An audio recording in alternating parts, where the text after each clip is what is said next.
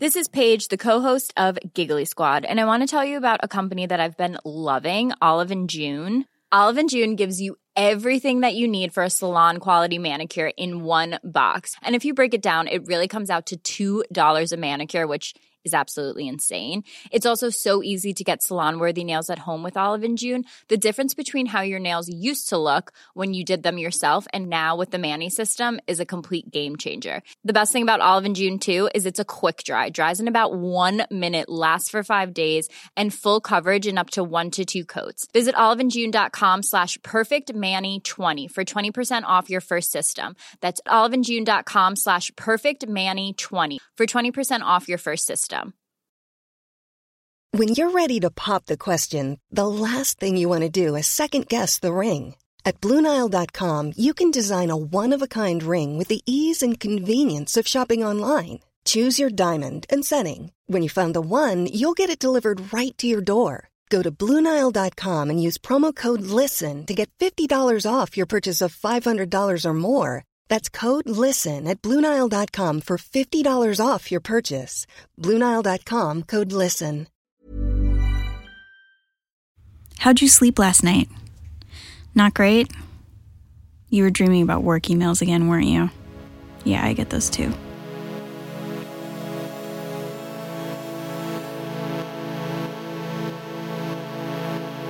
Hi, welcome to Radio Motherboard. I'm Adrienne Jeffries. This week, we're talking about sleep.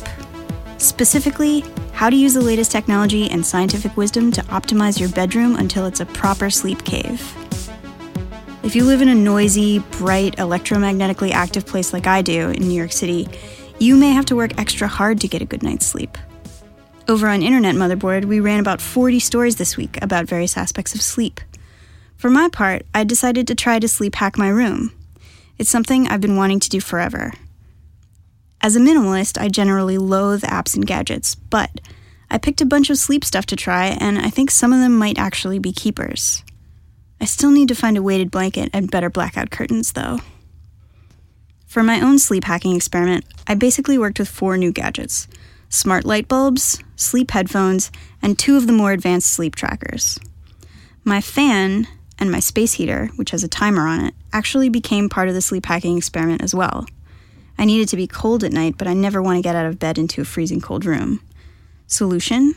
Set the timer on the space heater to 5 a.m. to give the room time to warm up, and leave the fan on all night for white noise and to circulate the warm air from the space heater. I know this sounds really low-tech because there are no apps or robots involved, but just imagine what Leonardo da Vinci would think about this little setup. This is all minor leagues, however, compared to what my brother William did to his Manhattan apartment a few years ago. Like a lot of sleep hacking, it started with data. His data was collected from a headset called the Zeo, a startup that unfortunately closed its doors in 2013 despite making what experts called the most accurate sleep tracker ever. After William started studying his sleep data, he started tinkering with things that could affect his sleep, like light, sound, alcohol, exercise, and so on. He also immediately reveals that I had a phase when I slept in my closet. Sure we're recording? I was a weird kid. You're recording. Okay. I'm recording. We're both recording. Okay.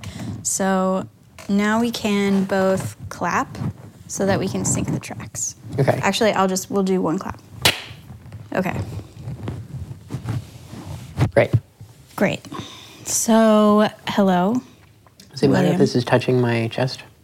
Should I hold it a little bit off? Probably don't have it touch your chest, yeah. Okay. Just that's good.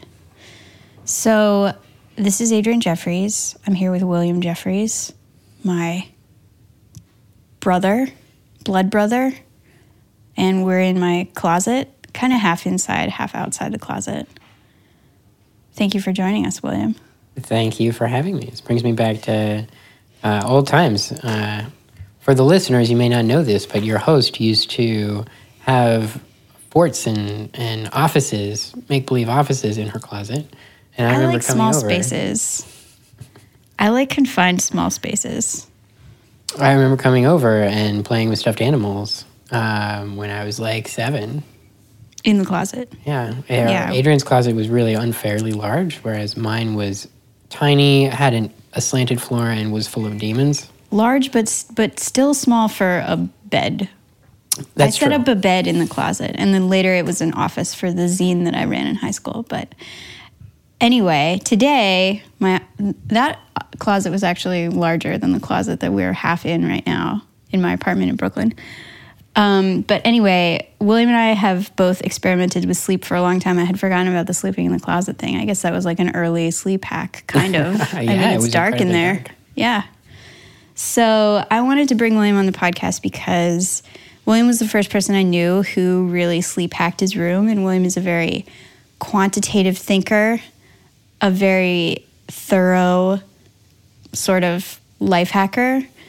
And he took a very thorough approach to optimizing his sleep environment. And everything that I do kind of is in imitation of that. So, William, do you remember when you first sleep hacked your room and what you did to it? Absolutely, yeah. I remember I got really excited about a brainwave monitor that I slept with, even though it made me look incredibly dorky. It was a headband that I wore every night, and it had a pretty sizable square black brick of a device attached to the front of the headband. It was Do you remember surprisingly what it was not uncomfortable. It was called the Zeo. The company that manufactures them has long since gone out of business, so the device became totally useless. It was just literally a brick. Became literally a brick. But what was really nice about it was that it was just incredibly accurate. It was close to approaching the level of accuracy that you get in sleep laboratories, and it was $100 plus the cost of the app. How did you know that? How did you confirm that it was accurate? I read about it. I read the research to find out what the thresholds were. Actually, the brainwave monitoring is not that reliable. Like, even the medical grade equipment is like only 85% accurate, which compared to other industries would be horrifying. I mean, if you can imagine your car only braking 85% of the time, that would be terrifying. Mm-hmm. But these are just the limitations of the industry. If you combine the two, where you could use your mind to brake your car, but it only worked 85% of the time. If you had access to the physical brake as a backup, that would be totally awesome. That would be cool. So anyway, I started doing that. I think actually originally I got an iPhone app and was not thrilled with the accuracy, and so I shelled out for the Zeo. I wish that another company would fill that hole, making really high quality sleep monitoring headbands. But I started looking at the data, and I had, I used it literally every night, so I had a wealth of data. And I started digging around looking for patterns, and I found that the temperature was by far the biggest influencer in my quality of sleep. And you wanted lower temperatures? I wanted more precisely controlled temperatures, and I wanted to avoid temperature swings. So temperature swings were waking you up, not necessarily that you needed it to be a certain, needed to be 68 degrees. It wasn't so much that they were waking me up, it was that it was preventing me from spending as much time in REM. Okay. And is that what you want to do? You want to maximize REM? The REMs and the deltas. So you have,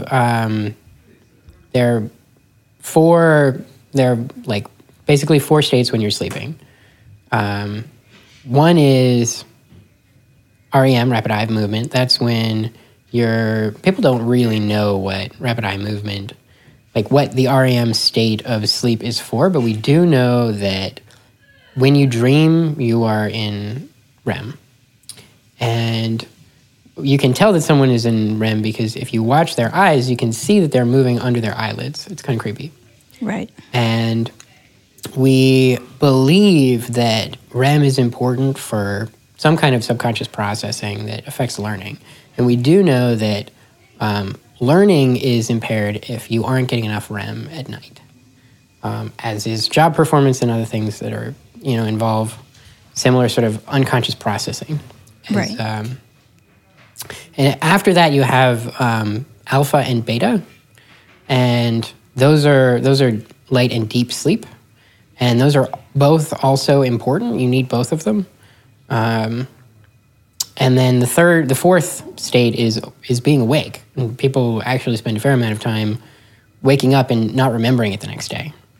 And that's something that, you want to minimize. So one of the things that I looked at when I was sleep hacking was how can I reduce the amount of time that I spend actually awake? And then within the other three categories, am I getting a good balance? Am I getting enough of each one? And what is affecting the balance? So I found that I was often not getting enough REM, and the reason was alcohol consumption. Alcohol consumption was preventing me from entering REM. And so I started monitoring that and checking to see what amount of alcohol I could consume before it would affect my quality of sleep. And disappointingly, it was very little. How much was it? It was like I would start to see problems after 2 beers. So we should stop after this glass of wine and glass of scotch in that case. Perhaps, although my quality of sleep is fairly high, so I can go one night without 100% of the normal amount of REM that I get. So you think you've got this down? Like you looked at the data for long enough, and now you know how to get good sleep. I think by paying a lot of attention to it, I've gotten a lot more in touch with it. I've started, I care more about it. I wouldn't say that I've totally mastered how to get good sleep. There are still nights when I have a hard time getting to sleep at all. My mind is racing. But I've definitely developed a lot of strategies. Another thing that's really important is controlling light. And light mask or sleep masks are really bad at this, I've found. I have yet to find a sleep mask that fits my face properly. There's always light that comes in through the bottoms of the masks. And so if you really want to hack your room, the place where you're sleeping, your bedroom, then your best option is blackout curtains. And I actually went so far as to put a door sleeve underneath the door so that light couldn't come in through the crack underneath the door. And even with that, some amount of light would still get in around the edges. And so I put up a curtain on the other side of the door, which felt very hippie, but was effective. And so, when I would go to sleep in my room, and I also put duct tape over all of the LEDs and all the electronics in the room. Right. And so when I would go to sleep in my room, you could have your hand a foot in front of your face and see absolutely nothing. It was like your eyes were closed. And some people awesome. I thought so. Some people don't like that. I had this situation, I had someone stay over and they found it frightening to be totally unable to see. And they couldn't fall asleep because they were so frightened, or they were frightened and then they were like, ooh, I'm tired. They preferred to sleep with the door open so that some light would get in. Oh my God, ruining everything. All that work. Right now, I got this blackout shade, which it's a poor substitute for. I think I need to put blackout curtains over the blackout shade because it doesn't extend to the corners of the window, the edges of the window, and it has little pinholes in it. So I think I'm going to double up on that by putting a blackout curtain around it. Yeah, you really want something that goes over the window itself that doesn't fit inside of the window frame, because if it fits inside of the window frame, there are going to be cracks. If it covers the entire inside of the entire window, you can get total blackout. There's a company that does, I think it's called Easy Blackout, and they sell this plastic material cut into the shape of your window along with Velcro, and you can attach it to the wall around the window, and it's easy to put up and then tear off if you want to let light in. It's actually designed for this size of window. I used it in an apartment that had really, really wide windows. It was 10 feet wide. And with that, the Velcro wasn't high enough grade to support the weight of all the plastic. But for a room like this, it would be absolutely perfect. Easy blackout, is that what you said it's called? I believe it's called Easy Blackout. Okay. It was invented by a guy who worked night shifts and would have a hard time sleeping during the day. And he has a whole story and is very entrepreneurial about his marketing strategy and does YouTube videos and stuff. And he talked about his experiences trying to get a good night's sleep during the day so that he could be well rested for the night shift. And no one had this product, and so he figured out how to do it on his own. And then his friends started asking for copies. And, it's a great small business. Well, trying to figure out how to sleep during the day, that's like pretty relevant for living in New York because the streets are really bright at night and really loud and noisy. I think there are some parts of the country where night is much quieter and much darker than it is in New York, and it's probably a lot easier to sleep. Yeah, totally agree. I have experimented with noise machines as well. So noise is another factor in sleep quality. That's another thing that can cause interruptions. That can cause you to wake up without remembering it the next day, or can bring you out of REM or out of deep sleep into light sleep. And what's interesting about it is that, what I find interesting is that you can actually sleep with fairly loud noise. It's not the noise that's a problem, it's the variance in the noise. Right. Like a sudden noise that suggests maybe a predator is sneaking up on your cave while you're sleeping in it. Exactly. That's very disruptive. And so what I would do is I would use a noise machine at a fairly high volume. But it would be a soothing and relatively predictable sound. Right. So my favorite was a combination of a campfire and ocean waves. Mm-hmm. And also there's a noise called brown noise. So there's white noise, which is pretty unpleasant, and I'm not actually sure how they convert, like what the relationship is between the noise and the color spectrum, but they have... There's like pink noise too. Yeah. And the one that I find the most relaxing is brown noise, which is relatively low in frequency. And it allows you to increase the volume without, I guess... that particular sound doesn't degrade as much with increase in volume. So I'll actually use it. I'll use that like brown noise plus some other ambient noises on the subway when I'm just trying to tune everybody out. Mm-hmm. Especially if the subway tracks are really loud, when it gets really squeaky. It does a great job of covering up other sounds, which is exactly what you want, because when that car horn honks, you want that covered. Right. Another thing that is overlooked in sleep hacking that I think is by far the most effective strategy for sleep hacking is sleep hygiene. Right. And by sleep hygiene... Well, this is the hardest. Yeah. This is that alcohol consumption. So sleep hygiene refers to waking up and going to bed at the same time of day every day, which is especially hard if you're, if you have a life yeah. with other people in it. Yeah, other people are terrible for sleep hygiene. Yeah. All the time coming up with things for you to do instead of sleeping. But if you can get in the habit at least during the week of going to bed at the same time and waking up at the same time, it really, really improves the quality of your sleep because your body gets used to those cycles. And so it can time your REM cycles. And what you find is that if you have really good sleep hygiene for a significant period of time, you wake up feeling rested. You don't feel groggy because you always wake up from light sleep. One of the things that happens when you wake up while you're in REM or you're in deep sleep is that there's this feeling of malaise, of grogginess, of blur.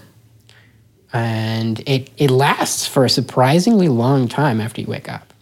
And if you can time it so that you wake up during light sleep, you can skip that. it makes a big difference for productivity in the morning. Yeah, this is a feature of a lot of sleep apps. So this past week and a half, I've been trying some sleep gadgets that I thought were interesting.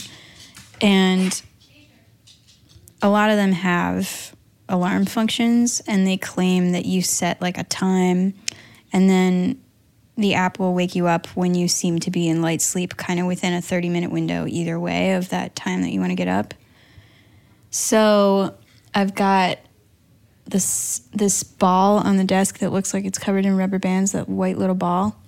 That's called Sense, and there's a little sensor on my pillow that connects to Sense, and Sense is one of those things that supposedly wakes me up when it thinks I'm in light sleep. But the problem with all these sleep apps is just that they don't seem to be very accurate, which is a fact that's made more prominent when you're using multiple apps at the same time. And they're like, one of them's like, oh, you woke up at 4 a.m. And the other one's like, you got up at 8 a.m. You're like, I didn't get up at either of those times. So that's kind of a problem. Yeah. It's like the alarm will go off and I feel that exact feeling of grogginess. I feel terrible. So I just like shut it down. Yeah. Yeah. I mean, no, there's no substitute for sleep hygiene. But I sympathize. I've used a lot of those iPhone apps, and the accuracy of the ones that are the apps where you just put the phone in the bed with you are only slightly better than 50%. It's 55% accurate. Okay. Which is like it's basically guessing. I mean, it's not. Well, some of these are really elaborate. Like the other one that I'm using, it's got basically a kind of like a seatbelt looking strap that goes under the sheets. So it's under my whole body, but that was the one that said I woke up at 4 a.m. Yeah. It's a shame that the Zeo isn't around anymore, because it was by far the most accurate that I've seen. Because it was just actually monitoring up to your brain. Yeah, well, there are like cheapo EEG things that you could probably hack together yourself, but I don't know. This is kind of the problem with the whole sleep thing, is like you can take it so far, and we ran a couple stories this week about people stressing themselves out by obsessing too much over sleep data. Like one guy wrote that his Fitbit had caused him to lose sleep because he was obsessing about how many hours he got the night before and how many hours he was going to get that night. And he said, sometimes I would lie in bed and try to be very still in order to fool the Fitbit into thinking that I was asleep. And it's like, at that point, if you're just stressing yourself out, then it's kind of counterproductive. Yeah, so insomnia is a very different animal. Like, you can have the perfect environment, and if your mind is racing before you get settled for bed, then it's not really going to help that much. Right. The solution that I've found to that I find really helpful, and I'm shocked that more people don't know about, is the idea of resting instead of sleeping. So if you try to go to sleep, you're going to have a very hard time going to sleep. Like, nobody tries to go to sleep. Sleep is a thing that comes on its own. Mm-hmm. And like death. Yeah. The little sleep, they call it. Mm-hmm.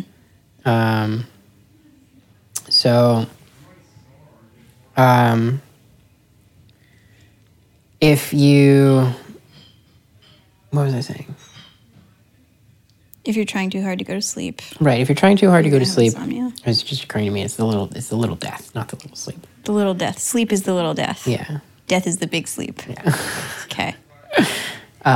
So if you try to go to sleep, you're going to have a very hard time actually getting to sleep. Instead, if you try to rest, both rest your body and rest your mind, what you find is that if you still can't get to sleep, at least you will feel rested, because that's what you did. You rested. Mm-hmm.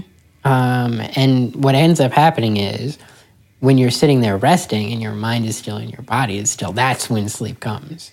So it's a way of getting yourself to focus less on that stressful feeling of trying to get to sleep and failing, and looking at the alarm clock 3 hours later still awake, and back to the feeling of restoration, which is the whole point of going to sleep in the first place. Another thing that is really valuable is working with alarm clocks. So we have what is the equivalent of like a bear attack in the morning. Mm-hmm. You have these incredibly loud, aggressive alarms that are designed to make it impossible for you to continue to sleep. And people like them because they're effective at getting you out of bed, but they're terrible for sleep quality.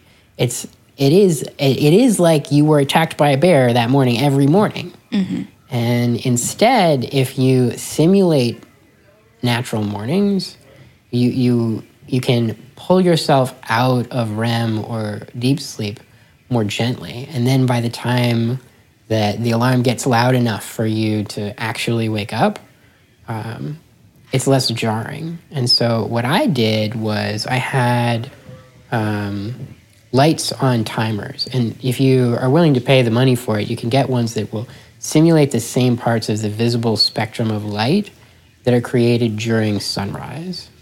But the cheapest one that I saw that did that well was like $300. Yeah. I bought a much smaller one that was built into the Y. I had to install it instead of a light switch so I could get my overhead light to do it. And it would just turn it on. It would click on. But I could set that to happen at a particular time, like 20 minutes before I was supposed to actually wake up. And then I would have a noise alarm that would start off at a very low volume with the sound of birds chirping, and then it would slowly get louder. And then it would introduce the sound of traffic, like, people, foot traffic, like people on the street, sort of a gentle hubbub, and then, occasional cars passing. And then it would get louder and louder, and to the point where, like, you very gently wake up, and then it would switch over to music. So I think I'm getting close to the right formula for that, because I got lights in here. They're Philips Hue lights, and the starter kit is $200, so it's pretty expensive.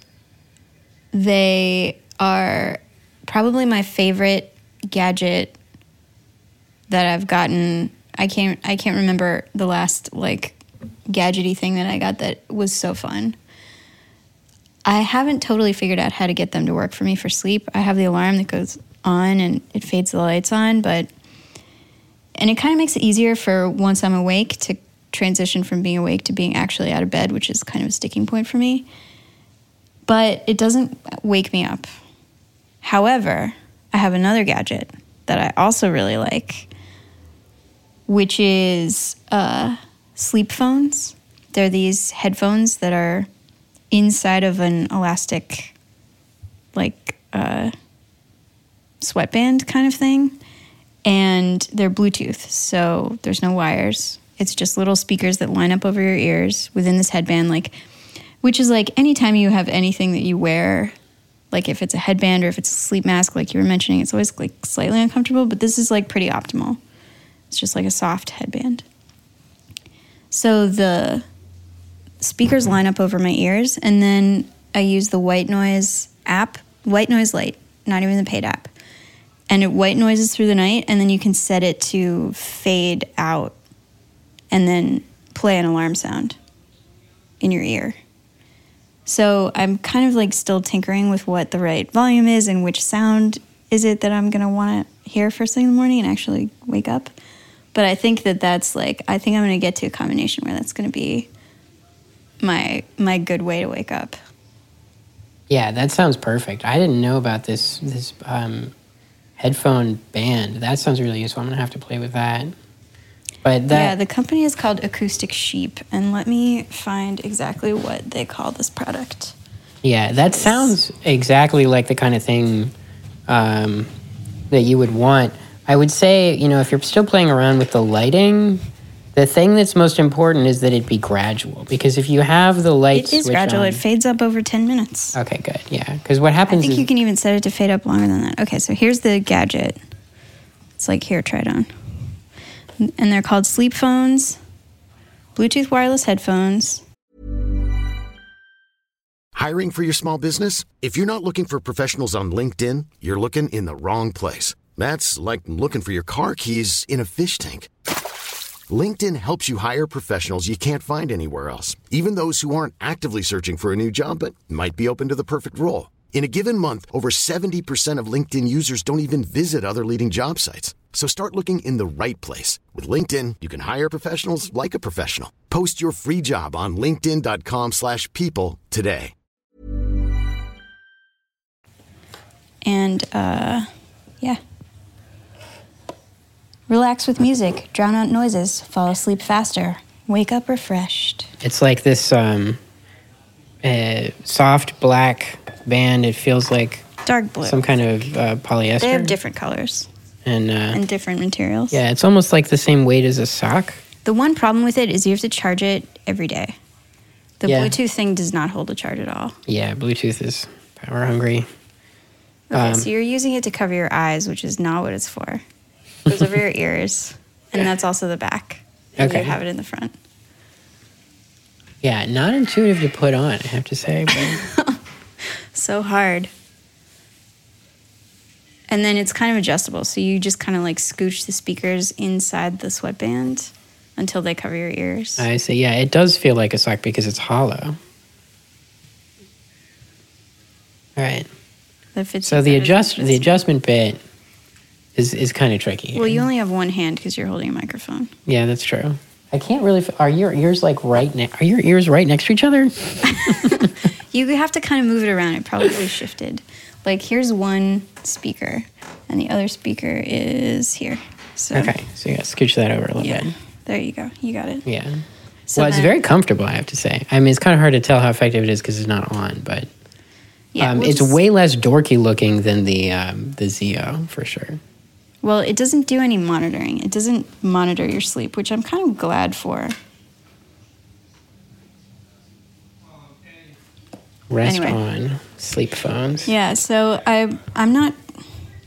I'm in general pretty skeptical about gadgets, but I do think that I will continue to use this one after the experimental week. Sleep phones. Yeah. One last thing about light, and sound also as alarms. What about smell? We haven't really talked about smell. Smell would What be is the role of super smell? effective. Well, there was a smell device alarm clock at CES this year. It was called the Sensor Wake, and I emailed them to ask them if I could please try it out because they claimed they would wake you up with the smell of baking croissants in the morning. But That's such a tease, though, because then you wake up and there are no croissants. Yeah, I know. What would be better would be a little toaster oven that would actually start baking croissants first thing in the morning. Well, they have those bread makers. Dad used to have a bread maker that would wake him up with the smell of bread. Really? Yeah. Okay. I borrowed I'm gonna it have to from him. Look into that for part 2 of this practical sleep hacking guide. Well, the problem is you start eating a ton of bread. That is a problem. Anyway, the Sensor Wake was not ready for prime time, so they couldn't send me Oh, bummer. a prototype unit. But yeah, so that exists. Anyway, so back to light and sound, though. Yeah. So, what I found is that people have this instinct of immediately, like the thing wakes you up and you want to stop it because it's unpleasant, and so you go for the snooze button, or you go for the light switch, or you go for the whatever Right. to turn it off. And the answer to that problem is to make it gradual. Yeah. It's really just like a fire alarm where it's like so obnoxious, at least the fire alarm in this apartment where it's just like so obnoxious. all you want to do is turn it off and not deal with it anymore. And then it just becomes I would rather die in the fire Yes. than listen to this sound. Yeah, exactly. Okay, so just like, let's do some rapid fire like tricks that we use to try to fall asleep. Like I got really into tryptophan for a while, which is Oh, yeah. a supplement that, and this could be 100% placebo effect, but in my experience, popping a couple tryptophan before bed chills me out and helps me with that racing thoughts problem because my problem is insomnia and trouble falling asleep. Yeah, and don't knock the placebo effect. It's super Right, useful. yeah. So some fine, sugar it pills. is placebo. I also have done no research into whether it's bad to take large amounts of tryptophan. Although I would take 2 or 3 a night, sometimes just 1, And the tryptophan bottle wants you to take 3 tryptophan 3 times a day. Of course it does. So I feel like I'm okay. I'm not going to OD on tryptophan. And, you know, if it's like working, it's probably fine. Have you tried any other sleep drugs? Yeah, all the other sleep drugs I've tried, with the exception of marijuana, have been too strong. Ambien is way too strong. I feel like shit in the morning. Melatonin is too strong. Over-the-counter stuff just makes you feel really bad.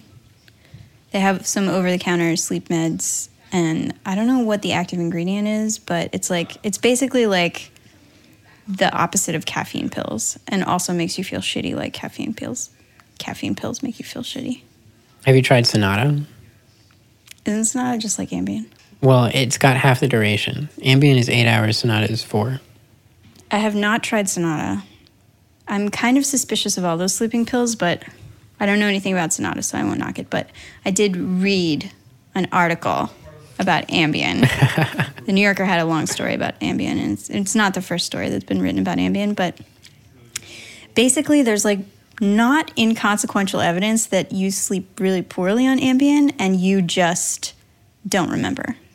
Yeah. And so you think that you slept well because you basically blacked out and don't remember, but you actually slept really badly.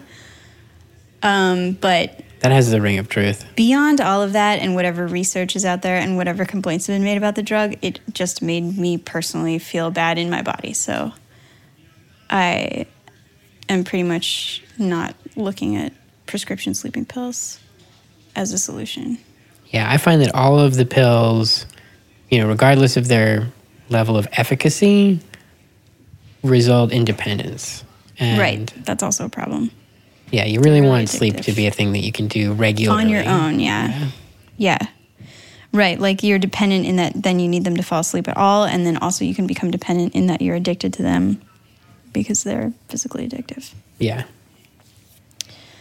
So, yeah, the tryptophan, though, is like, it's very mild. As far as I can tell, I did not develop a dependency on it, and I just kind of have it in a drawer, and then some nights when I feel like I might be anxious, I just take some tryptophan. There's another thing that is almost as effective as sleep hygiene, but also a huge pain in the ass to do. What is that? Exercise. Oh, right. Exercise makes a huge difference. If you have a really solid workout in that day, even if it's in the morning, even if it's not. Well, I think it's better if it is in the morning. Yeah.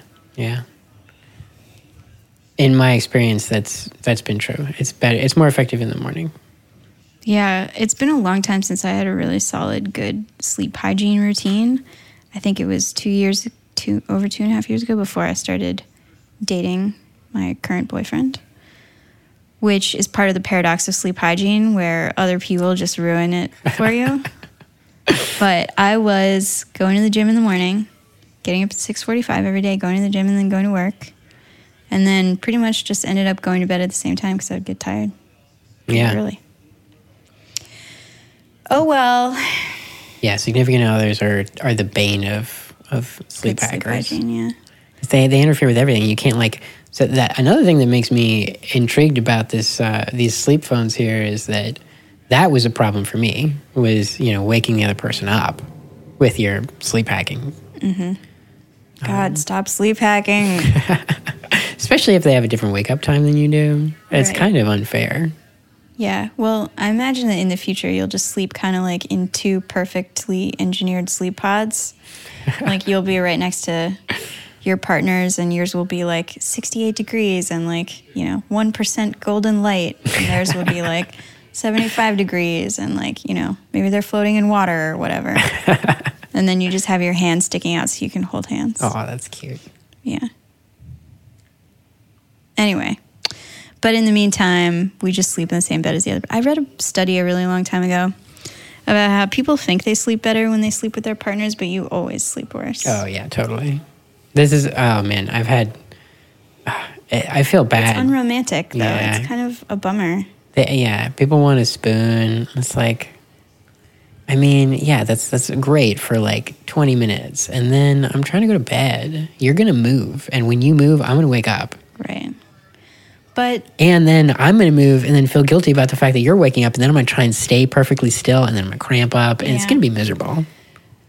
I think once you are with one person long enough and you get to the point where you're comfortable enough where you're not worried about moving and disturbing them all the time, then for me it's worth whatever cost there is in sleep efficiency, because the going to sleep part and the waking up part are both, it's intimate. Yeah, waking up with another person I find really pleasant. That's the thing. If you're talking about pleasant ways to be woken up. Yeah. Sam leaves before me, and his latest thing is to put the dog in the bed. Oh. He'll go out the door and pick up the dog, and put the dog in the bed. And then the dog comes and snuggles up with me and spazzes out in the bed a little bit. She's always really excited in the morning. And that's a nice way to wake up, although it's not super gradual. Yeah, that's cute, though. All right, so I mentioned the tryptophan. The other thing I do is the New York Times crossword puzzle. And I do it on the iPad, which you would think would be bad because it's blue light, which is supposed to be bad for your body's cues that it's time to fall asleep because it's the same kind of spectrum as daylight. Yeah. But I think I've just been doing it before bed for so long that my brain has started to associate it with sleep. So I will be doing the New York Times crossword puzzle, and most times I will just become too tired to continue to concentrate on the New York Times crossword puzzle. And it also has the effect of distracting my mind from obsessing over whatever work email thing would otherwise keep me awake. You know what you should do? Both because it would be effective at reducing that, and then also effective at annoying Sam. What? You should get Flux. Flux, yes. Sam hates Flux, and we have an article about Flux this week, and I was like, I gotta install Flux. I don't know if I'll put it on the iPad. It's extremely effective. I can feel myself getting tired as the computer starts fluxing. Interesting. I have it set to a pretty aggressive setting, so really? That may be part of it. But it eliminates all of the. It just turns your computer into a rose. Yeah, it's very clearly distorted. You don't notice it because it's gradual, but when other people walk up and see your computer, they always say, "Oh my God, what is wrong with your machine?" It's so pink. Yeah, it's like a sort of a tan beige kind of. I think Flux, it can't hurt. It's definitely worth a shot. I think that you'll find a very noticeable difference. Okay, so you are sleeping in your office right now. Oh, this is by far the best sleep hack. This is the best. Stay in your office. Right, it's not the best sleep hack. Sleep hygiene is the best sleep hack. Exercising is number 2. But number 3 is get more actual hours of sleep. And interesting. Yeah. So, and you've managed to do this by eliminating your commute time. Exactly. So, for the listener, if you imagine the time that you spend commuting is spent sleeping, and then add all that up for the day. Yeah. It's significant. Yeah. It's like an hour and a half. I have a really quick commute, and this would still be an extra 40 minutes of sleep for me. Yeah. It's huge. So... But doesn't sleeping in your office come with some other drawbacks to getting good sleep? Like the possibility of someone walking into the office at any hour is that's kind of like the bear attack equivalent of the modern city. I actually find that really useful because it's an incentive to wake up on time. So I know the first person to come into the office gets in at 8. So I have to be up and ready to go by 7:45. Do they know you're doing this, or do they just think that you get there at 7:30 every morning? Oh, I've told everybody in the office. Okay. I think they probably don't realize that it's literally every night. But this is like startup mentality. I feel like most people would be like, yeah, killing it, crushing it. Yeah. So my office is kind of strange. So this brings up my employment. I'm a CTO and a founder at a startup that happens to be in the nonprofit space, and in the nonprofit world is very different, and the standards and the cultural norms are different around work-life balance. So nobody else, I mean, you go in on like, I went in on Martin Luther King Day, and there were, maybe 3 people in the office. Whereas if you were at, we're at an incubator program where all of the other participants are either nonprofits or social entrepreneurships with some kind of social mission, double bottom line thing. And if I were at Y Combinator, I think I would be, everybody would be in on. I mean, like Martin Luther King Day, like, I mean, it's a wonderful thing to celebrate. And, Right. Martin Luther King had an amazing vision for America, but that's not one of the, like, that's not like, oh, I'm going to go home and have Thanksgiving dinner with my family. Yeah. That's not like Christmas. Like, I worked on Christmas. And I think that if you were at a place like Y Combinator, it'd be like, yeah, of course you worked on Christmas. Right. But that's not the And of course you work in the office, or you sleep in the office. Right, exactly. Or they would be really into that, and like all of a sudden everybody else would be sleeping in the office because they didn't want to seem like slackers compared to you. Yeah, and also... By the way, Y Combinator rejected you. That's true. They screwed up. Listen to this. This guy sleeps in his office. Yeah, they got it wrong. Listen to that, Paul Graham. Yeah, well, we made it to the final round at Y Combinator, and I think the nonprofit is just, they're not really totally ready for that yet. I mean, they've done a couple. WotC has been a major inspiration for our organization, for HeatSeek.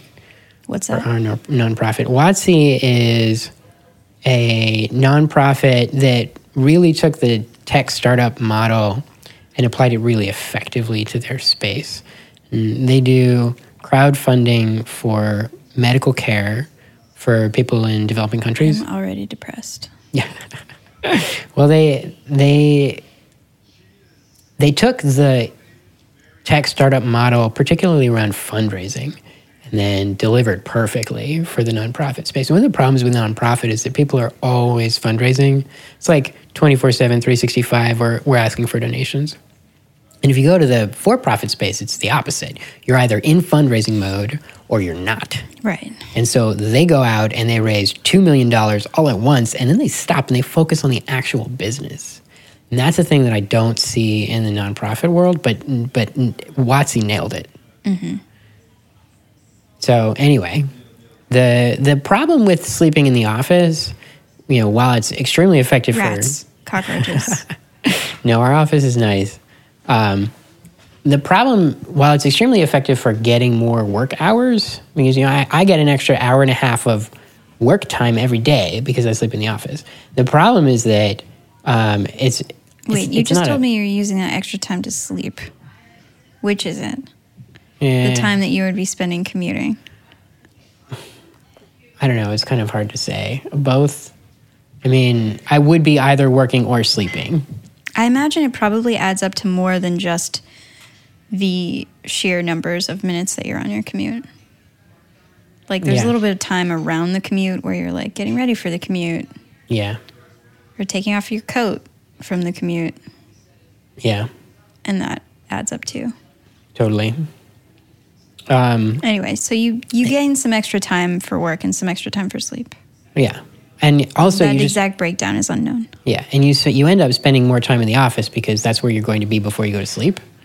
And that extra time in the office, because you're in the office, often gets spent working. If I had gone home, yeah. Well, not that I go to sleep later, but that I just spend more time working. Like, if I had gone home, then I would have spent that time, I don't know. Chillaxing, exactly. Okay, so this gives me another question, which is a lot of sleep triggers seem to be associative. Like, do you have to go into a different part of the office in order to indicate that this is the sleep area and not the work area? Like, there's a lot of sleep hygiene stuff about how you should do nothing in your room except for sleep. So I find that you should do nothing in your bed except for sleep and the other notable bedroom activity. Mm-hmm. And as long as you do that, you can use your bedroom for other things. But when you're actually physically in your bed, you can't be working, you can't be reading, you can't be doing anything else. Okay, so there's a siren right now. You can probably hear this on the mic. This is an example of the kind of sleep environment that I have to deal with, just as an aside. Yeah. Anyway, continue.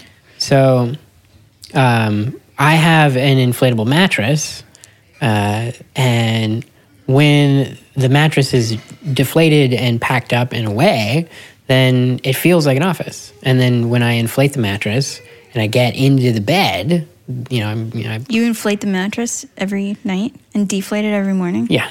Ugh. Well, so lately I've been pain sleeping. in the butt. Yeah. Do you So have sheets? I do have sheets. Do they wrap around the mattress, or do they just kind of sit on top of the mattress? There's a fitted sheet and an So you have to unfitted blow sheet. up your mattress and put your sheets on it every day. Well, it's got a motor, so I'll plug it in, I'll turn the motor on, and then I'll go brush my teeth. And by the time I'm done brushing my teeth, the mattress is inflated. Okay. So it's not that bad. And lately, because it's gotten cold, I've been sleeping in one of the conference rooms that doesn't have any windows facing the outside. And so because of that, it's generally warmer, and there's a couch in it. And darker, probably. Yeah, slightly darker as well. So you just sleep on the couch? Yeah, lately, I think maybe like a week or two ago, I started, maybe 3 weeks ago, max, I started doing that. It's been such a mild winter that I could get away without it for a long time. And then we also have space heaters. Yeah. Now it's 18 degrees, though. Yeah. Yeah, it got cold. Had our first snow. So sleeping in the conference room, sleeping in the office, you can't put blackout curtains on the windows. You can't install light alarms That's in the true. office. So how are you dealing with all of that? So You're unable to control certain parts of the environment? yeah, so I still use I use an eye mask, and I sleep with a pillow over my head, which is actually even more effective than an eye mask for blocking out light. I call it the head sandwich. I have a pillow underneath and a pillow on top of my head. Everybody always asks if that makes it hard to breathe. It doesn't. So that blocks out light, and then I use an iPhone app for sleep monitoring and for waking me up. You mentioned how they have different settings, and generally it's about a half hour.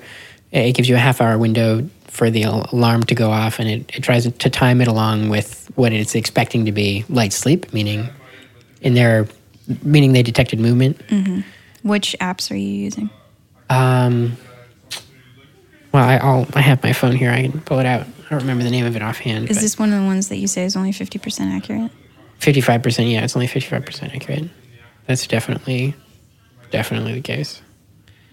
This one is called Sleep Time, and this is the paid version. And now they're trying to get me to pay for an even more expensive paid version.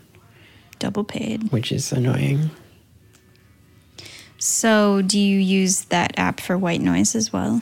No, I have it does do white noise, but I have a separate white noise app that's a little more feature rich. I think it might be the paid version of the one that you're using. White noise. White noise, okay. Yeah, the light one is fine. It even lets you record your own white noise. So this is the sound that I sleep to. So you can hear in that the It's sound campfire and rain? There's ocean waves, there's a campfire, and there's brown noise. So okay. And you can hear it's pretty loud. Yeah. That drowns out the sirens and the street traffic and everything else. Mm-hmm. Did that make you sleepy listening to that just now? So sometimes I will use it to drown out the sounds of the subway. If I want to relax on the train. And I do find that, if I'm lazy and I pick that one because it's the first one on the list instead of going to a different one, it does make me a little sleepy. That's funny. Associations are powerful. Right. Cool. Well, I feel like we covered a lot of sleep hacking. I was thinking about calling this podcast The Practical Guide to Sleep Hacking because of what I mentioned about some sleep hacking things just being unattainable or starting to get to the point where they're not really worth the trade-off. But hopefully this discussion has been helpful to some people who want to get better sleep, which I feel like is almost everyone. Yeah. Yeah, I think so. Most people feel like they at least want more sleep and better sleep. Yeah, I think there's this illusion of like the morning person, like somebody who just gets up super early, really naturally, and has tons of energy. And I don't think those people really exist. There are people who go to bed really early and then by the same principle also wake up early. But I don't think there are really people who get like 5 hours of sleep and are actually fine. Yeah. I could be wrong about that. It does seem like there are some people like that, but they are few and far between, and it doesn't make sense to aspire to be one of them if you aren't genetically like that. Yeah. Anyway, hopefully this has been interesting or useful or amusing for the listeners. Thank you so much for tuning in. William, thank you so much for being on the podcast. Do you want to plug your company that people can donate to? Yeah, absolutely. So HeatSeek is a nonprofit that believes that everyone is entitled to access to warmth inside of their own apartments. And it's really appalling, but many New Yorkers who you may see on the train on your commute, if you don't sleep at the office, suffer from this problem, especially in lower income areas, rapidly gentrifying areas where there's incentive for landlords to get tenants out because they're rent stabilized and paying less, and they can turn those apartments around, do some low cost renovations and mark them up dramatically. So scammy landlords will not turn the heat on in order to torture their tenants into moving out. Right. And it's super illegal and incredibly dangerous, but very difficult to catch. So what we do is we build web-connected temperature sensors and software to monitor them. And our sensors take readings every hour all winter long. And then we give that information to advocacy groups, to city agencies, and to people who can bring about change, people who can fight for the rights of these tenants and get their heat restored. So you can find us on the web at HeatSeek NYC. That's SEEK NYC.com. And you can find the donate link in the upper right-hand corner of the site. We'd love your support. Awesome. Thank you so much, William. This podcast has been brought to you by HeatSeek. Thank you for listening to Radio Motherboard. We'll see you next week. That's our show. Please share your sleep hacks at editor@motherboard.tv or just find me on Twitter. Thanks for listening, and sweet dreams.